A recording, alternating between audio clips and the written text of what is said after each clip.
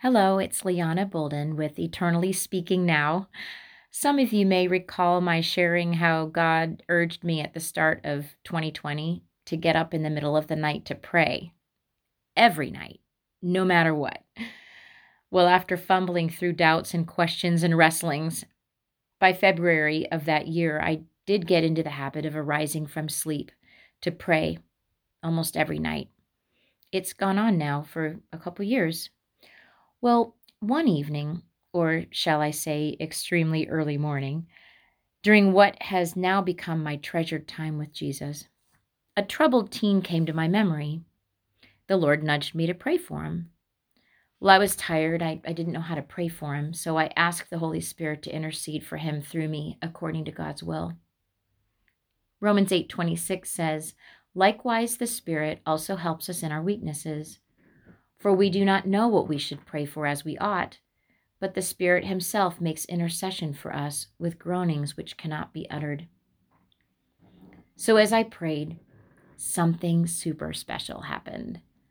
In my mind, I discerned a bird's eye view of the world.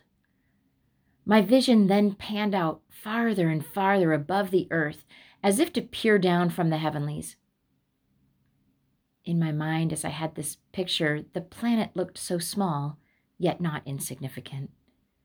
Red dots began to appear all across the globe, representing believers who were praying at that very moment alongside me.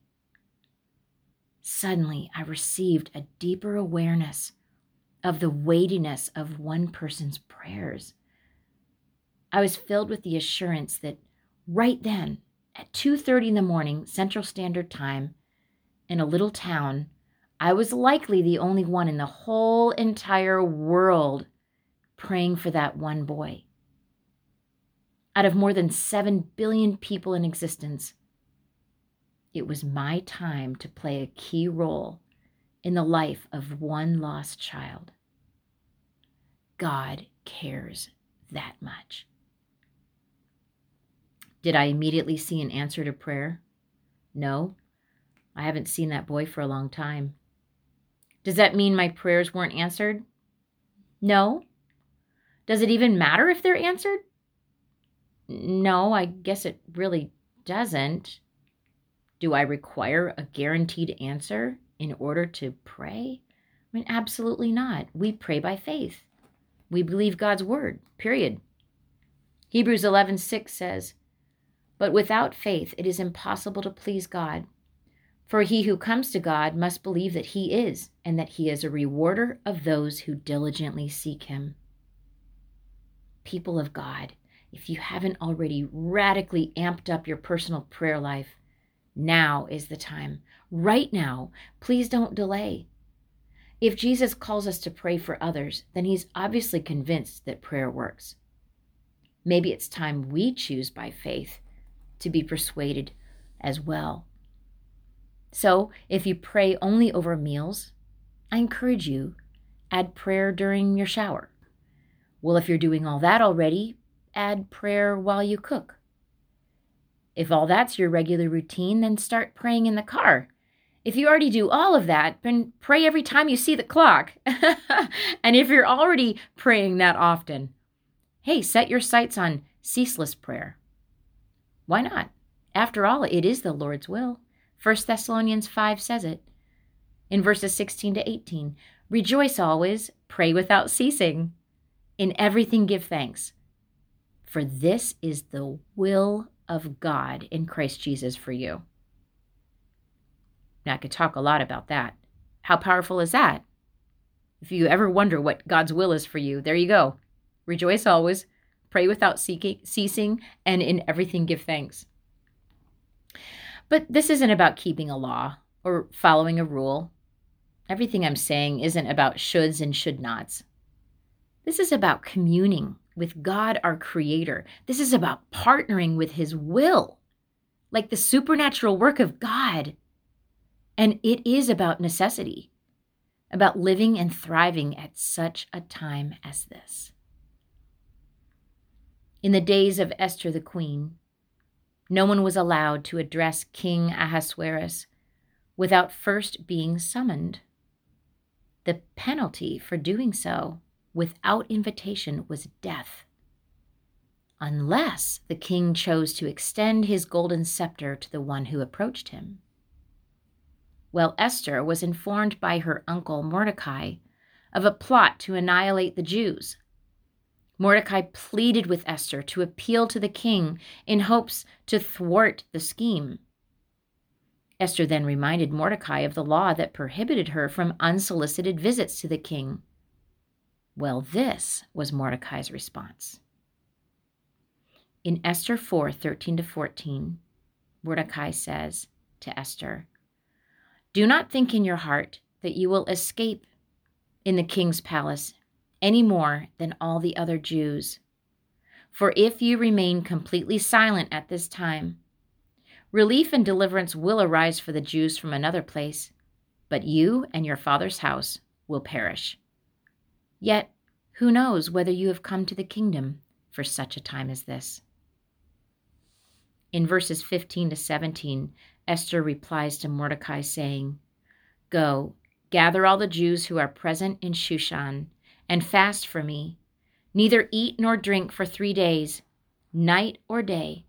My maids and I will fast likewise, and so I will go to the king, which is against the law, and if I perish, I perish."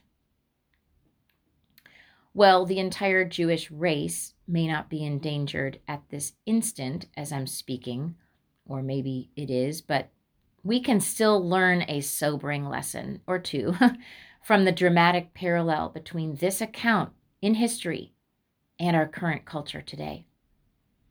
For me, the most critical and timely of those lessons is this: there is a window of time during which we're to pray when we are prompted by the Holy Spirit. If we don't pray at that minute, it's possible God will move someone else to intercede, but the consequences of ignoring the Holy Spirit's call may harm us or leave us with negative consequences. Who knows? Maybe your entire Christian life has been created and designed for the very moment when you stop and pray for this situation or for that person. And the best news of all, our King, who is Jesus, has brought his kingdom to us. And he's constantly beckoning us to pray. You have a standing invitation, and he always welcomes you. It's never against his law to approach him, and his golden scepter is extended at all times and at every hour. So here's the challenge I'll leave you with. I'll be honest, when God first told me to habitually pray in the night watches, I thought I would, in a sense, perish. Would I be able to fall asleep again after I got up to pray for a while? Would I disrupt my family as I tried to get up? Would this cause long-term health problems or a loss of daytime energy? And where was I going to pray? The unknowns were many, but the opposite of perishing has occurred. A few years later now, I can tell you I have learned so much through years of living with the goal of praying without ceasing. But the past couple years of midnight prayer now have completely changed me for the better. Oh yeah, it's been a sacrifice. I've had to die to self and tell myself no, as my flesh is screaming to get back into bed. And I've had to surrender more to the Lord's will. Oh, but it's been completely worth it. As we do what our King has commanded, boldly and confidently approaching his throne of grace at an hour that doesn't make sense.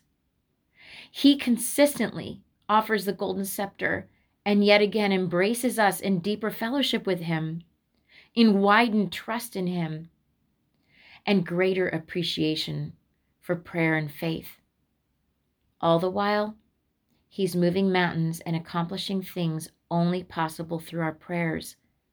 Wow, what an amazing collaboration between God and his children. Hebrews 4:15-16 says, "We do not have a high priest who cannot sympathize with our weaknesses, but was in all points tempted as we are, yet without sin. We're speaking about Jesus. Jesus is our high priest. He sympathizes with all of our weaknesses. He was tempted exactly as you ever will be and ever have been, yet he was without sin. And those verses continue saying, "Let us therefore come boldly to the throne of grace, that we may obtain mercy and find grace to help in time of need." The lost youth need us. Our neighbors need us. The fellow Christian needs us. The world needs us. Pray and consider fasting like never before. For at that moment, as you intercede for others, it may indeed be your such a time as this.